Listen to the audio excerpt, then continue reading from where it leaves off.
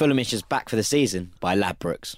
Ladies and gentlemen, it is showtime. Please welcome the team of the Fulhamish podcast.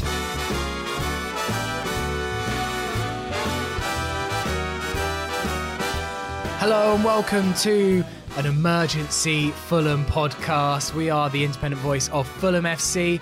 My name's Sammy James, and well, we didn't plan on doing a podcast again this week, but events have happened and we need to discuss them. This morning, Slavisa Jokanovic was let go by Fulham, and instantly Claudio Ranieri was his replacement. Here, I've assembled the troops, cobbled them together. Ben Jarman's here. Hello, Sammy.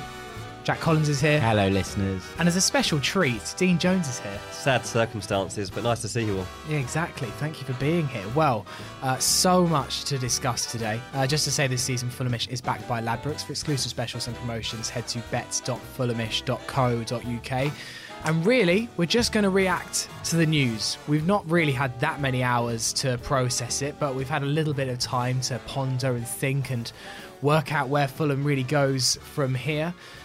Ben, I'll start with you. Your instant reaction this morning at about 9:30 when you saw our WhatsApp group and it just exploded. Just disbelief from my point of view. I'm really sad to see him go because I've quite come to love Slav over the past 2.5 years. I've loved everything he's done with the club. It's just this last sort of 6 or 7 weeks that have really been his downfall, and I think that will cloud everyone's judgment. But me, on a personal level, as I said, I've loved everything he's done with us. Transformed us from a really identityless team to one of the teams that had plaudits from all across Europe last season, and now a Premier League team.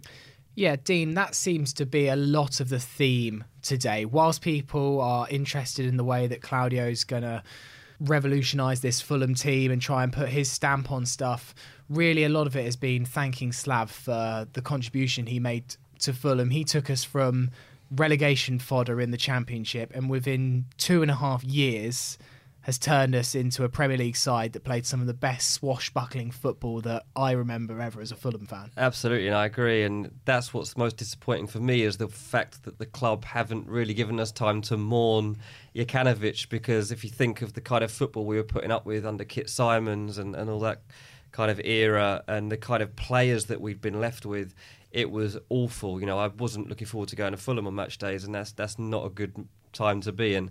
And then Jokanovic came in, and from almost day one you could see that he was trying to implement this new style of football. The players weren't capable of putting it into place, but they were trying to pass the ball from the back and stuff, and we took positivity from that straight away, and I think everyone bought into it. And it took a while, but slowly the pieces fell into place, and he started to get players that could do the jobs that he wanted. And slowly but surely, we found ourselves suddenly at Wembley for the best day of our lives.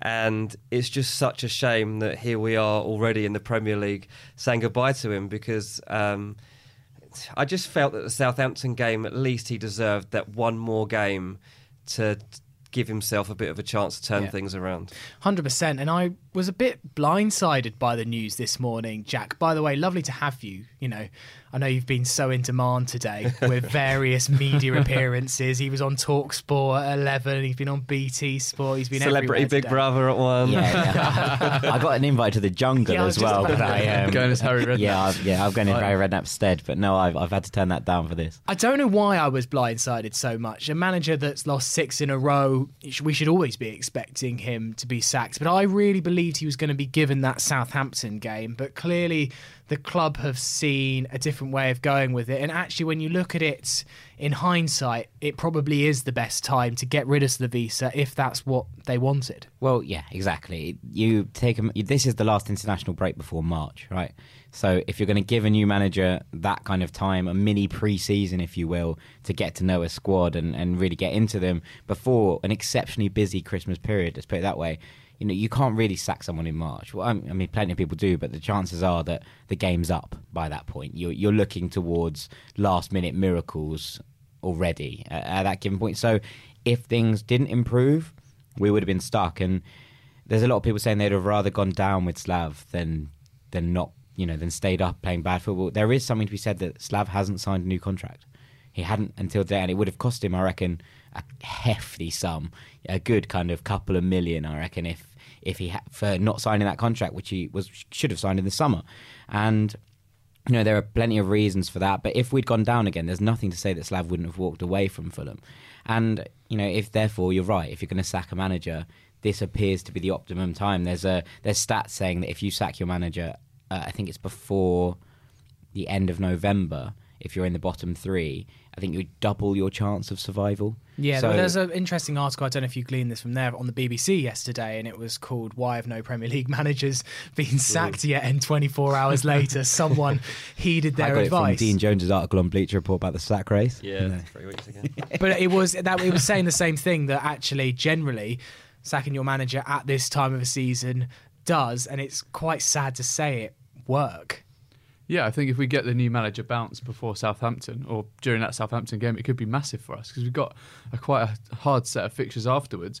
It almost feels like you get the 2 weeks of mini pre-season, going into a game that we should be winning and we need to win, and then it gives us the confidence to go and progress from there. I think it's a smart move from Fulham. As much as I don't want Jokanovic to have gone, it does make sense, and Jack says it's optimum time for us to change.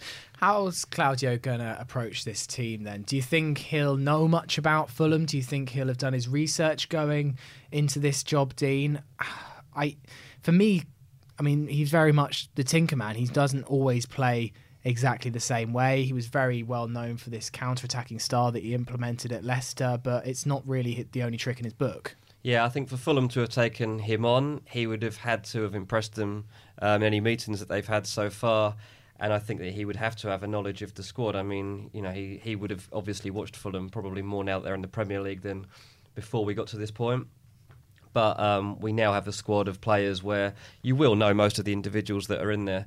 I think that it's a test for Ranieri to turn things around quickly. I think if you look back, people talk about, look what he did at Leicester. Leicester were in such a good place when Ranieri took that job. They'd come from a place under Nigel Pearson when I think they'd won 7 out of 9 or something like that. I think Craig Shakespeare had done great work behind the scenes as well. And Ranieri didn't have to change too much. Everyone was happy. They were playing a good style of football. They were winning games. At Fulham, it's the complete opposite of that right now. And there's the other point as well is on Mitrovic that me and Jack were talking about earlier on today, is that he's at Fulham because of Slav. Yeah, that's why he joined us. I'm not saying he's now not going to want to be at Fulham, but his main motivation for wanting to be here in the first place was for that man, and he now doesn't have him. So please, Ranieri, win over Mitrovic early on and make sure that he wants to be part of this, because that's so important. Take him to your favourite Italian restaurant. He's made a decent start. His first pictures he took next to Mitrovic's shirt. So there you go. It's already started. Look, there's plenty to be said for that. I think it's something that also might be noted about Mitrovic is that we had to win him round at Fulham.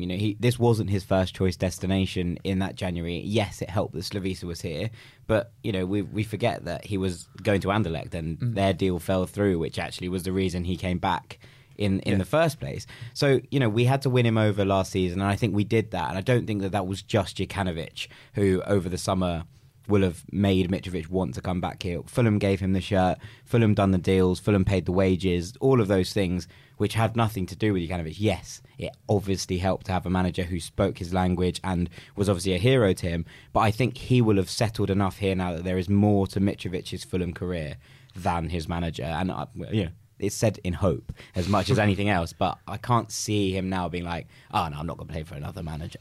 Speaking of the players, I really enjoyed Ryan Sessegnon's various social media posts about Slavisa. It just showed that he was highly thought of in the dressing room. I'd seen some murmurings about, I think Slav's lost the dressing room in the past few weeks, but I think most of those players will be gutted at what's happened ultimately. But for many of this team, Ben, it's a new chance to impress themselves, and a few fringe players, maybe the likes of Floyd Ayite, Neeskens Cabano, very much shut out in the past few months, now have a new opportunity to make themselves integral to this Fulham team. Yeah, I think I agree with that, and it's almost a blank page for them, because it seems like Slav has this tendency to, if he doesn't trust a player, to just discard them to the back of the squad almost. And we've barely seen Floyd feature. We haven't really seen Neeskens feature, despite the fact he's had an injury. it does feel like it's a new start for them. And obviously, Ranieri will be able to speak French from his time in Nantes, so that will help with them. I don't know if you guys agree, but Ranieri seems to be really hit and miss at times with the jobs that he takes. He's had some good times with Leicester. He had half a good season with Nantes before falling apart after Christmas. They won 3 games in the second half of last season. He done well at Monaco, but he completely bombed in Greece, completely bombed in Valencia, and that's my biggest memory of him aside Leicester. And also wasn't particularly good for Inter, if memory serves me right as well.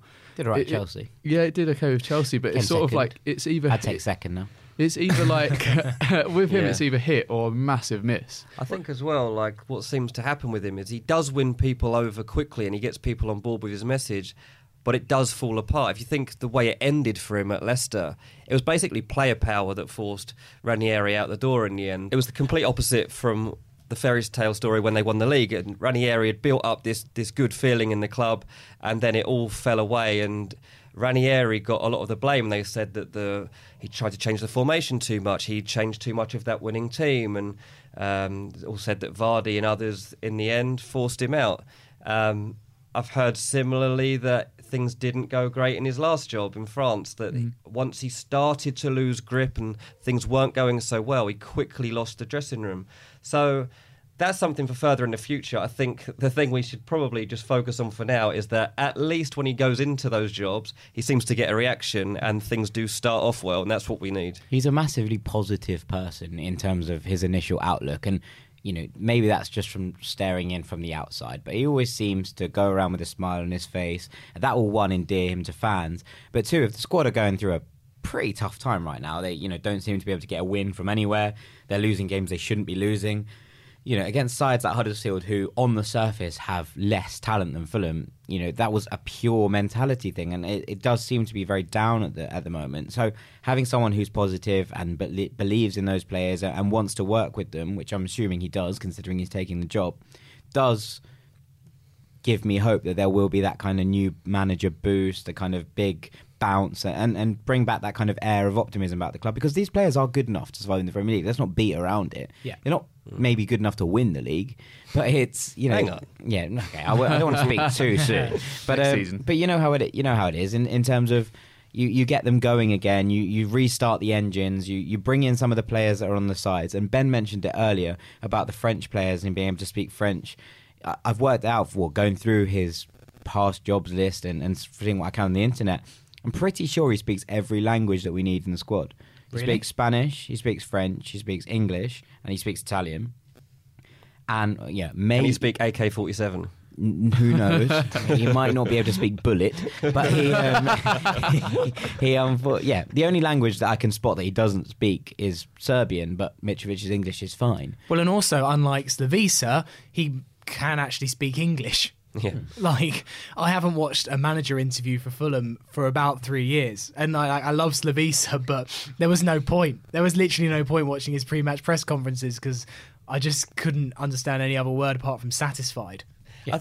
I think, with Slavica, and I mean, I was a massive fan and everything, but he's died on his principles, hasn't he? And he seems to be a very stubborn man. Like, things like he hasn't bothered to learn the English too well, and I think that's part of who he is, because he probably feels that's a waste of his time, because he'll find a way to be successful in another way. And it's the same fact as, like, obviously he's got a massive problem with the transfer policy, that's clear.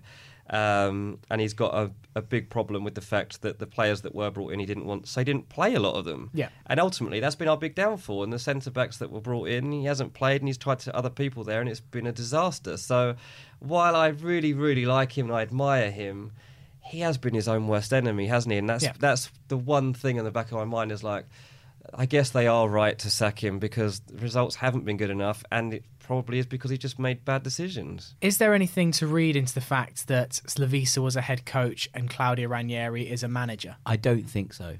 I think that we're all overplaying that massively in terms of, I think when Slavica took the job, we've spoken to various people around the club about this, over the last 2 years. When Slavica took the job, the recruitment panel was different to how it is now. And we saw the club saying last summer that at the start, Slavica didn't really have a say, but as it went along, they got more involved in transfers.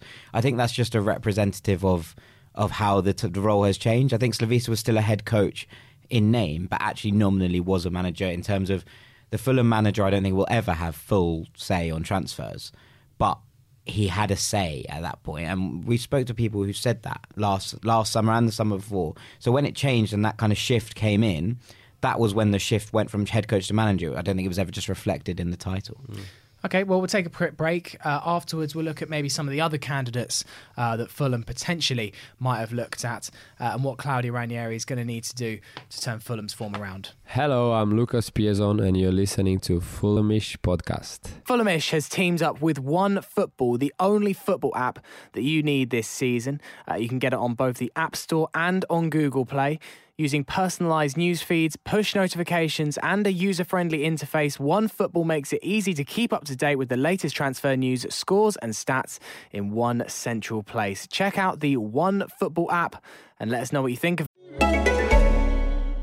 Hi everyone, I'm Jen. And I'm Jess. We're the hosts of the beauty podcast Fat Mascara, here to tell you about Strivectin's new Super C Retinol Brighten and Correct Vitamin C Serum. We often interview dermatologists on our podcast, and two of their favorite skincare ingredients to recommend are retinol and vitamin C. This Strivectin serum has both in one lightweight, layerable formula. It also helps to smooth fine lines, and it's clinically proven to visibly brighten and firm skin. If you want to learn more about Strivectin's new Super C Retinol Brighten and Correct Vitamin C Serum, visit strivectin.com. Hello and welcome back to the Fulhamish podcast, emergency podcast time. My name's Sammy James, Ben Jarman's here. Hello. Jack Collins is here. Yo. And we still got Dean Jones hanging out with us as well. Though. You've got your the 2/5 event tonight, haven't you? With David Lloyd's book. Big night. You ready for your big speech? Yeah, I've got to be on stage answering questions. I wonder what people are going to be asking about. No, I'm really looking forward to it though, and you know, apparently the book's amazing as well, so I'm definitely going to grab a copy while I'm down there, obviously. And David Lloyd, proper Fulham legend, by the way. Yeah, indeed. Very much a hero around these parts. Speaking of, if you want David Lloyd's 2/5 book, you can still purchase it right now. You can purchase it from the 2/5 website, or you can actually purchase it from our website as well. If you go to fulhamish.co.uk/shop, it's available there, and you should be able to purchase yourself a copy, and David will get it to you by hook or by crook. I thought you were going to say you're going to sign it for him. Oh, maybe. Well, no, you don't want it ruined by Sammy. David might sign it for you. Maybe you can get Jack Collins to sign it for you. He's a celebrity. It'd be worth millions. Only when I get on the jungle. Just mentioning the FST, actually, I kind of forgot to raise this point, is that the Fulham Supporters Trust had a meeting with Alistair McIntosh, CEO, on Monday, and they released their notes this morning about that meeting, and I mean, maybe even an hour before the news broke about Stavisa, and they said that he had his. Well, I might be misquoting, but yeah, pretty much full backing. This is what winds me up so much. Okay, so I'm a journalist, and constantly you get battered by people saying lazy journo, liar, fake news, all this kind of stuff. Football clubs lie far more than the journalists that I know. Everything they put out is just to protect themselves, and these statements that they come out with, like, I've been saying to people, no, there's no way that the Khans would have come out with this statement backing him. Like, this is legit. Like, I spoke to people at the last home game as well. Everyone seems really like they're going to give him time. Here we are. I think, you know, look, that statement from the Khans was pre-Bournemouth, wasn't it? That was the programme it was in. You were in it too, weren't you? I was. Yeah. But you look at that statement, and then you look at the performances against Bournemouth and Huddersfield. We played all right against Bournemouth. And you know, Shard's come and made that statement. I think, you know, come out being like, let's call this before it gets too hot. We've basically just lost to Arsenal. Like, it's okay. We're all chilling. And then he watches us get absolutely dismantled by Bournemouth, and then he watches us listlessly lose to Huddersfield. I'm not surprised that he's changed his mind. I've changed my mind as well. Imagine you didn't really see much, and then you saw that, and you're like, actually, this is a mess. Do you reckon Fulham? Got to go. Do you reckon Fulham? The plan in action started after Huddersfield? Oh, surely. And it was just a case of, we haven't got someone in time for the Liverpool match. No point in changing it a day before we go to Anfield. Yeah.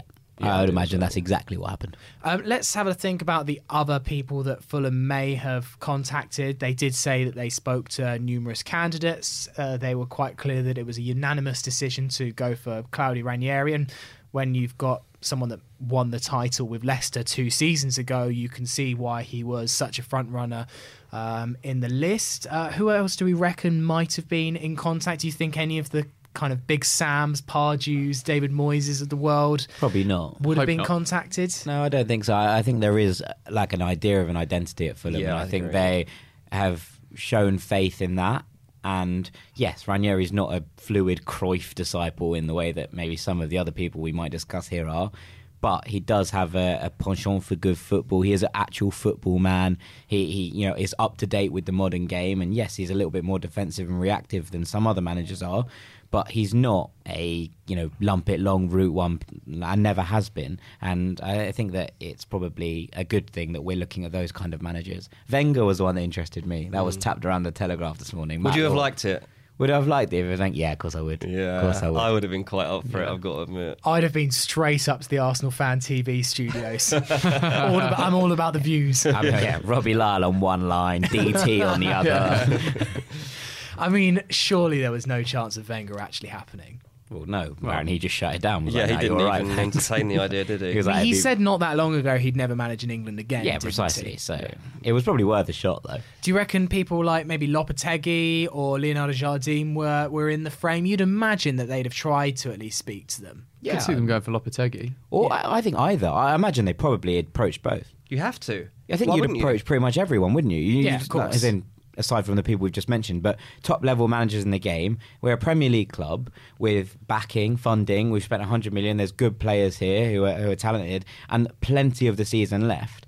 You'd probably approach everyone you could. Yeah, I think you're not doing your job properly if you don't. I mean, the first two names this morning that came straight into my phone were Carvajal and Sanchez Flores, were the two names that were mentioned to me straight away.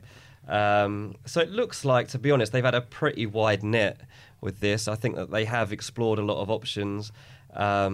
It doesn't surprise me at all that they've been looking more continental than British. And to be honest, when you look at the kind of British names that are out there, It's easy to see why. Yeah. Exactly. Yeah. I want them to do that. Aside from maybe an Eddie Howe or something like that, who just would never have Absolutely. taken. I don't think Eddie Howe would leave Bournemouth for anyone apart from maybe City.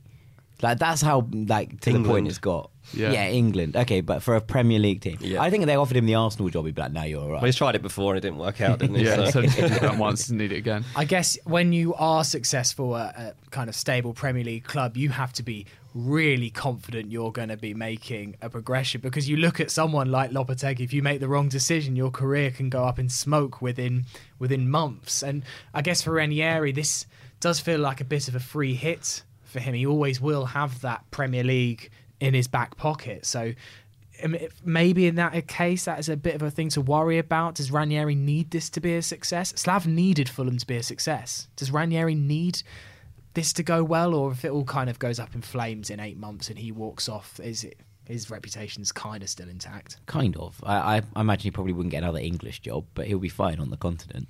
I mean, he's 67. He can't be exactly thinking that he's going to be managing for years and years to I come. find it We so like old strange managers. when you're a Yeah. 67-year-old man, like Roy Hodgson, I always wonder this with, what is his motivation to continue? What do you want to achieve at that point? But anyone that, I can only speak about Roy Hodgson here, but they say he's as driven as ever because he just cannot imagine his life without football, and he Yeah. just wouldn't function in the same way. So I'm hoping that, because one of the first things I did today was look up how old Ranieri was, Yeah. because I thought he was 70. I thought he's got to be. So I'm quite pleased he wasn't quite there yet. But I guess at that stage of your life, like, there's your family, and if you've got football's your love and your joy, and that's what brings you everything, then embrace it, I guess. And they get these long breaks, don't they? They get 6 months to, I don't know, sit in their chateau and improve their wine cellar or whatever they kind of do in their spare time. Then they get a job for a couple of years. Then they go do something for 6 months. Absolutely. It's not a terrible My biggest life. fear with it, and this does happen with Roy Hodgson, I know because I've spoken to people about it, is that he cannot relate to the modern day 18, 19-year-old footballer. He just doesn't get it. He just can't bring himself to understand why they do the things they do, why they think the way they do, why they dress the way they do. And he literally employs people to kind of become the bridge between him and the players to help him get the best out of them. I don't know if that's the case with Ranieri. I don't know how he is in terms of being relatable. He's Italian, so he's probably more into fashion than they are. Hopefully. But, you know what I mean? I do think that's the one issue I have with older managers is somebody like Ryan Sessegnon, who's absolutely adored Slav and really respects everything he's done for him. How does he deal with him, basically? 100%. It kind of makes me feel like Cess this year could be our version of Damari Gray. They kind of feel like they're at the same point in their career when Ranieri took them over, and I think you can do big bits for Cess or Ranieri. One of the things that I'm really excited about is how we can pair up our players to those that Leicester had, and like how do we compare going forward, and what style of football we're actually going to play. Well, let's come on to that. That was kind of my next point is, what do you think Claudio's going to do with this team? There was a lot of comparison from the Leicester team and how counter-attacking they were, and I was doing a radio interview earlier where they were saying maybe they could make players like Sessegnon, Vietto, Schürrle work into a really counter-attacking system. I think that's a little bit of an oversimplification of how it's necessarily going to work, but what kind of style do we expect to see Fulham play, Ben? Well, I definitely hope. It's hard for you to say because I know that you've got literally nothing to go on. But well, we know what he's played before. He likes a rigid 4-4-2 that's a bit more defensive than most managers. But one thing I don't want to see is Kevin McDonald in a part of that too, because it just makes me feel a bit sick. I just feel a bit queasy watching him trying to like cover as much ground as Ndidi does and Kante did and Drinkwater. But I think we will see more out of Seri, and I think he'll be able to get more out of Seri because he'll be able to communicate with him in French, and I think we'll put him more at the focal point of our formation this year going forward for the rest of the season. I don't know how someone like Tom Cairney is going to benefit from Ranieri, because Slav had him at the focal point of everything good that we've done last year, and he just doesn't seem to fit right now. I think you'd be mad to suggest that he will play a 4-4-2 off the outset. Our side isn't built for it. We're not built as a 4-4-2 side. We don't have the legs in the middle to cover a 4-4-2 as we are right now. And also, yes, his time at Leicester was characterised by that formation, but it's not been his most used formation throughout his career. You'd be interested to know. Okay, and what is? 4-2-3-1 has actually been Ranieri's standard formation through plenty of his years, which might work, you know, given what happened at Liverpool. You know, I think it will be not the kind of expansive 4-2-3-1 that we might be expecting, but I think that there might be something in it, and I think that there might be a way that Tom Cairney still plays a massive role for this, because, you know, you imagine that if he's looked at this squad, looked at the ability levels in it, and assessed them correctly, he will see that Tom Cairney is a player, if not the most talented player in our squad, probably second, and you look for a way to incorporate your most talented players in order to win football games. And I think that we will see him start with a 4-2-3-1 in order to make everybody else work. He's also, you know, an intelligent football man. He'll come in, he'll look at this squad, he'll think about it, and he'll work out a system which gets the best out of certain players, rather than just assuming that we're going to play the exact same way as another side might have done. Leicester played that way because they had to. They didn't really have any other choice. They didn't have the players to play any other way. It was also working week in, week out. Yeah, of course, but it didn't. You know, it was always that. They didn't really ever shift from that 4-4-2. They went to a 4-4-1-1 sometimes with Mahrez behind Vardy, but most of the time they just played one formation. What he'll do is he'll work out the formation that suits the team best and go from there. Yeah, it's not going to be the same style as the way that Leicester won the league. There's no way we're going to suddenly start playing like that. We just haven't got the same characters in the team. I think that I'd be concerned if I was Schürrle, probably. I'm not sure how he'll fit into Claudio Ranieri team from what I've seen in the past. I think that at fullback is probably where I'm a bit more confident that he'll just find people that actually fit into roles. I think we won't see Odoi at centre-back anymore, and I'd suggest probably we'll see him at right-back. And at left-back, hopefully not Cess. It's surely going to be Joe Bryan. He's surely close. That's the one thing, like with Slav having these clear issues in his head with playing certain players in a certain position. Hopefully, at least with Ranieri coming in, blank canvas, looks at Joe Bryan, goes, okay, decent left-back, you're playing. Okay, Odoi, yeah, you do a job at right-back, you're playing. Okay, who's my centre-backs? And just go through the team logically. Mawson, yeah, why not? So hopefully that we can start at least from that point of view, and they've got this style of football already ingrained in them that isn't going to disappear overnight. We're still going to play that good football. Indeed. Well, shall we get into the question bag? Yeah. We've had plenty coming in this afternoon, as you would imagine. By the way, if you want some more Fulham reaction, there's loads currently right now. Jack and I did an Instagram live earlier. We've got an article just with some thoughts of Slav, and which Ben compiled, just various Fulhamish voices. Jack Kelly did an instant reaction, which he filmed and put on the YouTube channel. So there's loads of content out there from Fulhamish about the Slavisa and Claudio stuff. So if you need some further reading once this podcast is finished, then there is plenty out there. I mean, there's plenty out there generally. It feels like it's been a huge story in football today. I guess with it being an international break and there less other football going on, it just feels like an even bigger story. If there was maybe Champions League tonight or something like that, then maybe the major outlets wouldn't be quite so focused on it. But I think most outlets today went, thank God we got something to talk about. I think you're right, exactly. Questions, Jack? Yes, I'm going to start with this one from Sam FFC. I'm going to start with you, Dean, because you are knowledgeable in these fields. Hey. And he says, any players you think Fulham could sign in January with Ranieri coming in? Oh, fair enough.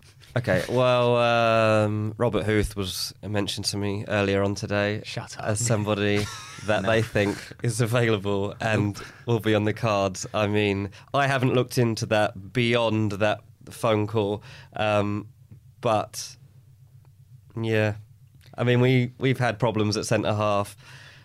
Robert Huth, I'm not sure, is going to be the answer, so I hope that's wrong. I think that listen, we're going to come to January. Fulham will already have their targets for January. Claudio Ranieri coming in right now isn't going to change the fact that Fulham will already have assigned certain positions that they want to strengthen and targets that they're going to go for. To be honest, I don't think Target a pun there, because it might well have been. Well, actually, Target is interested now. When you look back in hindsight at Jokanovic and the amount of money he wanted them to go and spend on Matt Target, he's like, if it takes 20 million to get Target, go and get me Matt Target, because that will keep me happy.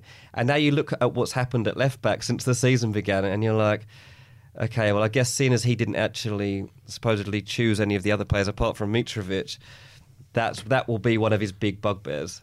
Yeah, fair enough. I mean, Sorry, I've only given you Robert Huth there. Danny Drinkwater is out of the Chelsea squad, out of the the 18, out of the match day squad pretty much. Loan, 6-month loan, probably do a job for us. Probably would do a job for us. And I was speaking to a Leicester fan on Monday, and we were talking about Danny Drinkwater specifically, and he said that he was just such a good player during that Leicester team, and so much of the credit went to Vardy, went to Mahrez, went to Kante in particular. But Danny Drinkwater was kind of forgotten man, and he would put in performance after performance that season, was so controlling in the centre of midfield. It was a bizarre signing that he went to Chelsea for £30 million, which just is utterly ludicrous, even by today's standards, that Danny Drinkwater was worth that much. But yeah, would I take him at Fulham? Probably. Of course you would. Yeah, 100%. I think we'll probably get another striker in Yeah, I January. We've agree. only got one. God, really, haven't we? Yeah. And A lot of people asking for Jamie Vardy. Don't think that's going to happen. yeah, not really sure about that one. Yeah. So there's a couple. We've had a couple of people asking for about tactical changes. I think we've kind of addressed that. I quite enjoy Clint McClendon's. How soon does Mitrovic get a red? Well, how soon does he get a yellow? Because obviously he's only one away, as we discussed. If on Mitro's Monday's getting sent podcast. off, it's Chelsea in a couple of weeks. Be good value though, to be fair. And blaze of glory. Brendan Yeah, Mazar we're says, 1-0 up and he's in the corner. do we need to print new bingo cards, or should we just cross out Slavisa and write in Claudia? Well, the weird thing about Leicester is he lost the Tinkerman reputation a little bit, didn't he, when he was there? He barely changed the squad week in, week out. So I'll be interested to see how much tinkering he does at Fulham. Hopefully not as much as Slav. What you mean? It's almost impossible. What was to it, do. like 36 changes in the opening 12 games, I think. We still have we actually still? Wolves have played 13 players. We've played 36 or something like. It's crazy. Yeah, and when you look at some of those stats for Fulham this season, you do wonder, was the writing on the wall? There's kind of the romantic element to Slav, and it's also sad because he brought us such happy memories. And then when you actually look at the stats, you do just have to say, well, you kind of had it coming. Yeah. But yeah, I don't know. It'd be interesting to see whether he makes. Yeah, there's those way changes. too much emotion for me embroiled in deciding whether this is the right decision or not, because I just want to say no straight away, but deep down I think it might be. There's a couple of big questions, I suppose. This one's from BC Brown. He says 2 questions. One, Tony Khan gets blamed a lot for the summer business, but what if these were Slav's suggestions? It could explain some of his tactical decisions this year. And 2, the sign that something was wrong at Fulham was actually visible in all the departures from Slavisa's coaching/academy staff. Clearly there was some fissure. What might Ranieri's staff look like, and will Scott Parker stay on? Well, initial signs on the website at the moment is that Scott Parker is going to stay on because he's the only profile that remains from Slavisa's coaching team. I do think he's got a point there in that a lot of the coaches that Slav had has left in the early part of the season, and over the course of the summer you had Stuart Gray and you've had a couple more. But a source from Sky, I believe it was, said that there were 6 backroom staff coming in with Ranieri and that he'll be forming his own sort of, I guess, team like Slav did. So Actually, it's interesting you say that. You just reminded me of something that somebody else told me earlier on today. I asked, Sources say. Well, yeah, I spoke to a guy that covered Leicester all through the glories and then the downfall, and I said, what should we expect? And he said that it's not. He said with Ranieri, you won't have too much trouble dealing with him. The press will like him and all the rest of it. It really depends who he brings with him on what kind of mood will be around the camp. He said because at Leicester there was a lot of the coaching staff around him that kind of just kept themselves to themselves. They were unapproachable for even a lot of the players as well as anyone else around the club. He said, and it became a massive problem. So that's something to look out for, especially if there's that many coming in. Mm-hmm. There's a question pretty much on this from Stephen Watson. He says, can you guys discuss Leicester City under Nigel Pearson and Claudio's takeover? He still had Pearson's backroom staff when they won the EPL. Was he just gifted a great team, or can we really expect him to change things? I think it's an interesting point. Yeah. He was gifted a good team. He was gifted a team on the up, and it was, as we said at the beginning of the show, a happy squad. And but I think if you were to look at our squad, player for player on paper, I mean, we've got a decent squad, and I think Ranieri, that'd be one of the big positives of him coming in. Player for player, I'm going to go out on a limb and say that this squad is better than the Leicester City squad that won the title. Really? Player for player. But Mahrez, Kante... Yeah, obviously, they're the 3 players that you're going to take away. But the thing is, I guess at the start of that season, they weren't those players that they were by the end of that season. So, and I think you're probably right. Like, I think if you were to look through our squad, you could say, okay, well, could Sessegnon be like Mahrez? Potentially, yeah, I guess he can be. Could Mitrovic be like Vardy? Yeah, could... who was the other player we talked about? Kante. We haven't got one of them. No, we're struggling for that. Ibrahim Cisse. But we've got Seri. I mean, Seri's was supposed to be joining Barcelona. Like, yeah, of course. Potentially, Seri's our Kante. Dennis Adoy has a CDM. And toes cold at that yeah, one. It was one. Luke Resch asked us, how many points do you think we'll pick up in Ranieri's first 3 games? Do you think it will be more or less than if Slav was still in charge for them? I think that's a fair point. Well, it surely 9, by the way, Luke. 9. It has to be if more. If we get 5, I'll be delighted. This is something that I've said today. I mean, the answer to Luke's specific question is you would like to get 4 to 6 points out of those games. At the end of the day, Chelsea away is Chelsea away. If anyone's going to do it, well, Claudio, it is. I mean, it is quite something that Chelsea and Leicester are in his first 3 games as Fulham manager, and no doubt there'll be a lot of attention around those. But if you can get 4 points out of Chelsea, Southampton, Leicester, that's a decent return. If you look at the next 5 home games, I've banged on about this in a couple of places today. It's Southampton, Leicester, West Ham, Wolves, Huddersfield. Now, okay, there is no easy game in the Premier League, really, but that is a good home run. And actually, the home run in the new year is really, really difficult. If you can get 12 points out of those 5 games, which isn't beyond the realms of possibility, it's difficult, it's a good return, but 12 points, then Fulham has... would be all right, to be fair. Yeah. Fulham has 17 points going into the new year, and that would be assuming that we lost every single away game. And there is a couple of away games, like you'd like to think... You've forgotten that we're going to beat Chelsea at the Bridge again. Stop forgetting it. But, we've got Newcastle away. You'd like to maybe hope that we could get something out of the Newcastle game. If we have played pretty much half our games and have 17 points, I imagine we are quite clear of the relegation zone. So it's important that he takes these home games and gets some points out of them, and I'm sure that will be what the Khans and the powers of be will have looked at that fixture list and realised how important that run of games at Craven Cottage is. I think it will change as well the atmosphere of the way that these home games are approached from now on. I don't know what you guys think, but with the Southampton game, although I was looking forward to it for a chance for Slav to turn things around, I also knew that if those first 10 minutes weren't great, there was a chance it would go to poison, that it starts to turn, and it hasn't really done that up to now. I think that's probably one of the only positives I'm taking from this is that Slav never... Huddersfield, it turned a bit. Did it? Yeah, see, I wasn't there. But I think that's no one could hear our disgruntlement over the bloody drum, though. Yeah. In the cowshed. That was the least. It was just like, I've got a headache. This drum keeps banging on, and we're rubbish. It was low points all round at that point.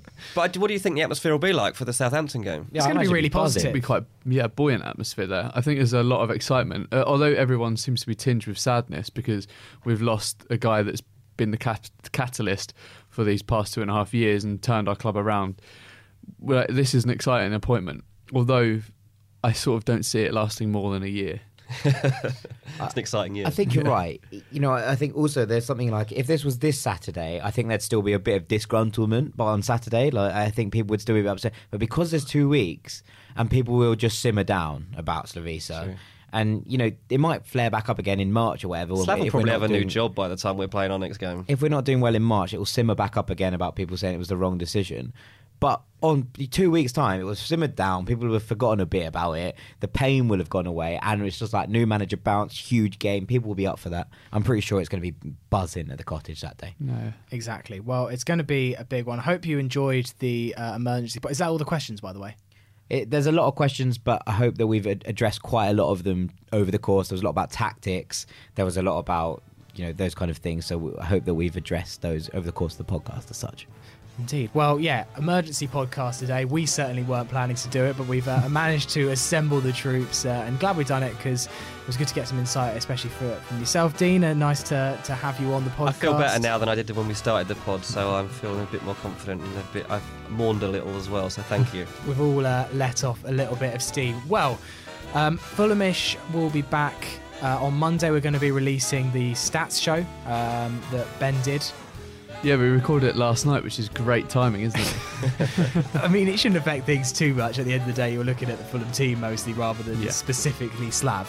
Yeah, completely. But we'll release that next week. Then there'll be a Fulhamish extra with Jack looking ahead to the Southampton game, which is obviously just taking on even more significance. It was already a big game, but we'll be back next week with Fulhamish extra. To Ben Jarman, thank you very much for being here today. Thanks, Sammy. Cheers for the opportunity for some closure. Exactly. Jack, what are we naming the podcast today? Time to say goodbye. Time to say Let's goodbye. cross that over because your man Bocelli's a big pal of Claudio's, isn't he? Mate, well, in 2 years when we've won the Premier League in 2019, I hope that Andrew is flown over to Craven Cottage to sing the same song. I would agree. Jack, thank you for being here. Thank you very much, Sam. And Dean, good to have you on as well. Cheers, Sam. We'll be back soon. Thank you for listening. See you later. Whites.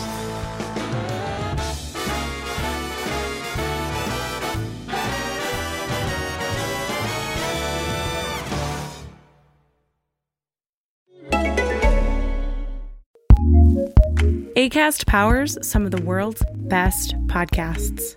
Here's a show we recommend.